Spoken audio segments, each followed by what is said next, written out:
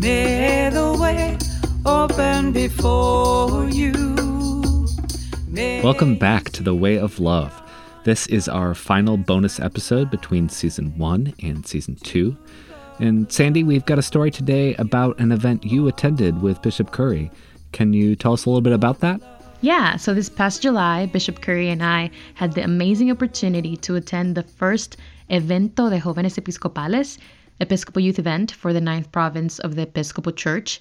And when I say youth event, I should mention that in the Latin American context, youth refers to roughly ages 16 through 26. In this event, most of the participants were in the 17 through 23 age range. So how about we let Bishop Curry tell us a bit more about Province 9 and his experience at the event? Province 9 is composed of a number of countries in Latin America that have historically been part of or had relationships with the Episcopal Church and are now part of the Episcopal Church.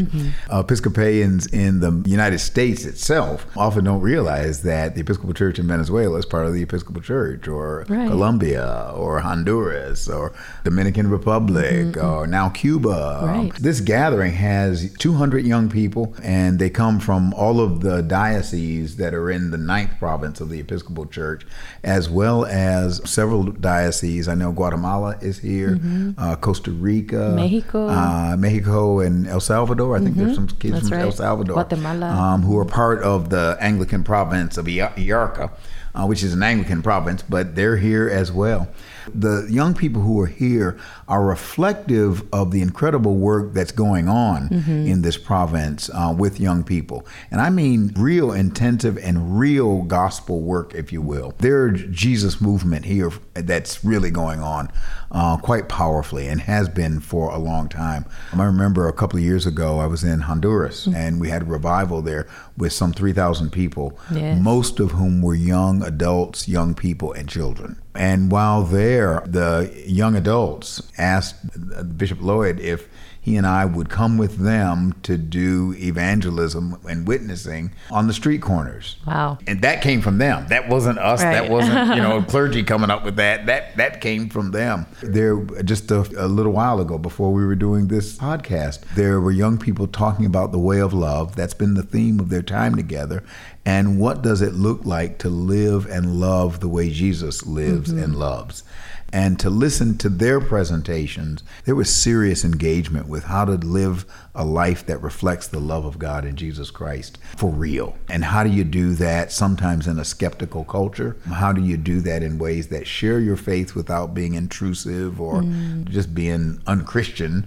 How do you do that in loving ways? But how do you actually do that? They're now in workshops on evangelism, on the spiritual practices of the way of love, everything from prayer, various types of meditation, various ways to study Holy Scripture, following, the turn, learn, worship, pray, bless, go, rest. That's going on here because that's the quality of ministry that is happening in the 9th province of the Episcopal Church. The energy, you can feel it, you can see it. It's very much energy, yes. Yeah. What is it that gives you hope about this event and them taking on the way of love and taking it back to their native countries?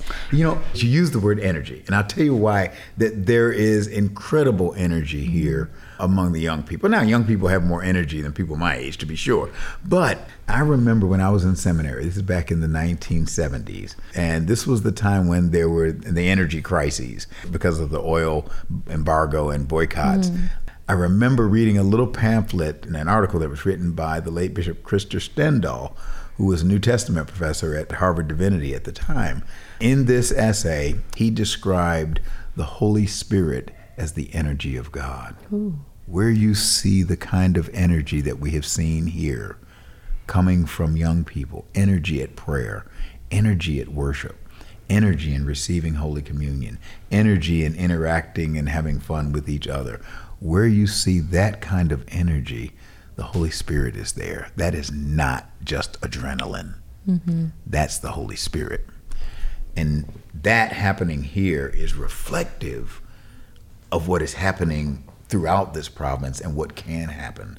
They're already talking about this not just being the first and last, this being the first of many, and having this becoming a springboard for helping to develop and expand ministry to youth and young people in the communities there. And not just young people who are already in churches, but expanding beyond them to reaching out to youth and young people in their communities. That's the hope and the dream. That's a Jesus movement taking root and living. Yes. And something that you said yesterday in your message for the young people during the opening Eucharist was, let no one despise your youth.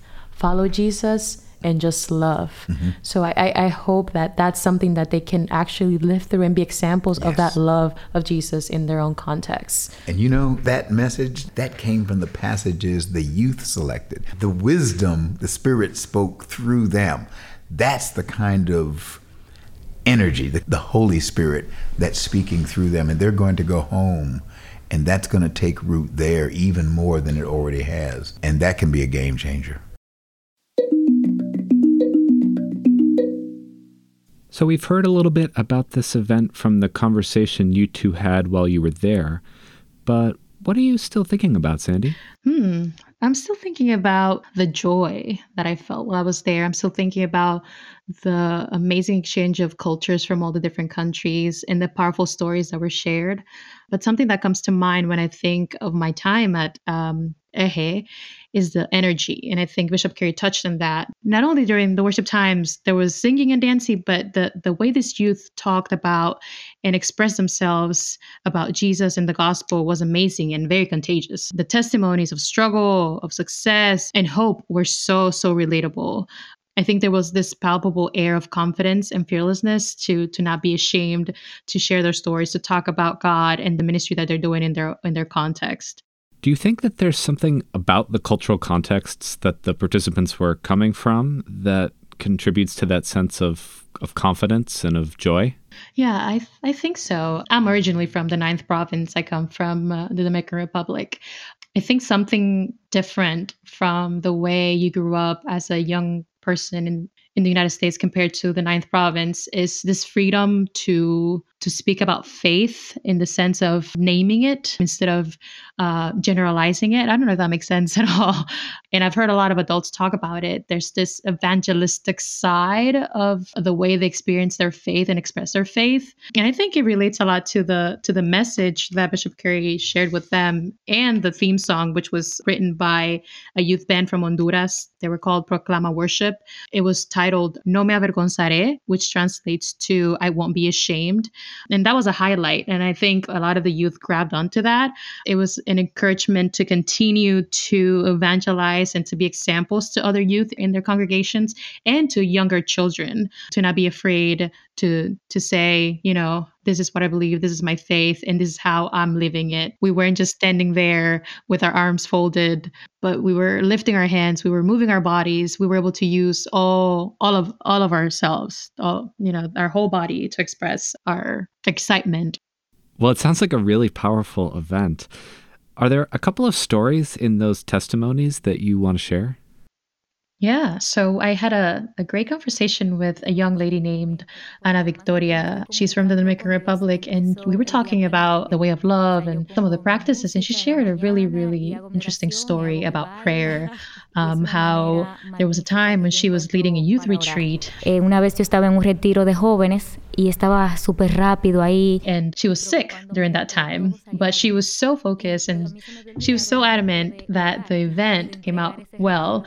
And it was so stressful that it made her feel even worse, so all of a sudden, she fainted during that time. She fainted? She fainted while running around, making sure everything was organized. And she said that all she remembers is that someone from the event, one of the spiritual directors, came up to her, laid their hands on her, and said a prayer.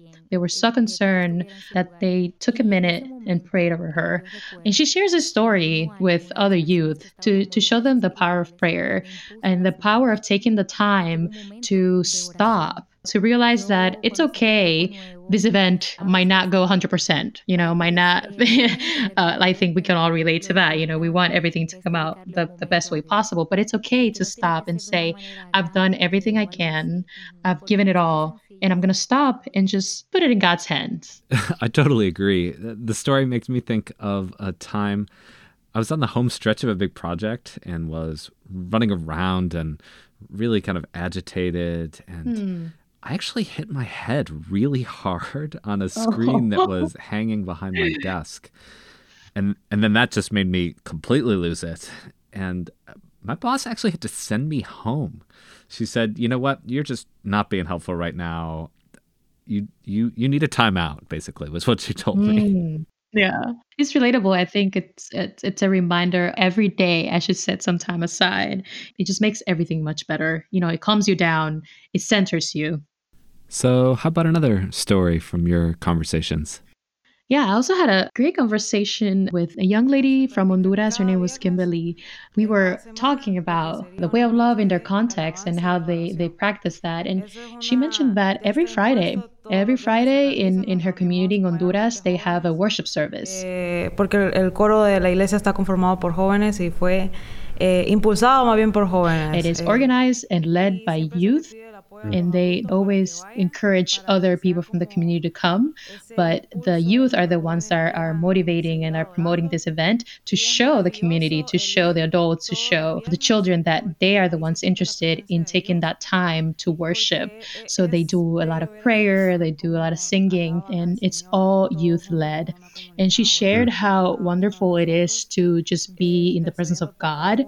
And she also mentioned that it's a space that has become a safe space, that has become a space where you feel free, a space where you feel accepted, and a space to just live their faith without any fear.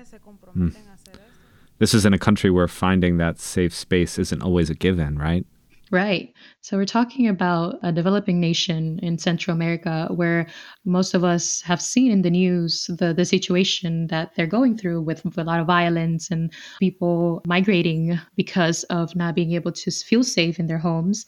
And she shared that there was this special time. Una noche que se intercedió por lo que sería nuestro Honduras. One of the Fridays that they had the worship service where they decided to dedicate it to pray for Honduras, for the whole country, to pray for safety, to pray for a future where children are able to walk on the street without being worried about getting home or girls feel safe to just walk alone. There were families, there were so many people in the community that felt that was what they needed. The power of love continues to push us to be together, to work together towards a better life, towards a better future. Wow, that's powerful.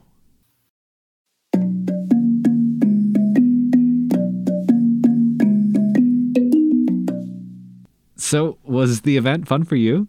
It was so fun. I think I needed that boost of energy. It was so great to be back to my roots, to experience worship, prayer, the Episcopal Church, the way I was born, the community I was born into, and just being a little bit older than some of the youth that were there to see that, oh my gosh, there's a great movement happening in the 9th province. You know, I used to be in charge of this yearly conference about digital media and technology in the church, and we always had a contingent of folks from Province 9 and churches that in most cases don't have much money, are doing ministry in challenging contexts. In so many ways are leaders in evangelism, in use of new media, in ministry innovation. That's a story we don't often tell in the U.S. part of the Episcopal Church. Yes. I think it's important for the Episcopal Church in the United States to know that their fellow Episcopalians in other parts of the world are excited and are doing great work. Well, I am really glad you got to go to EJE.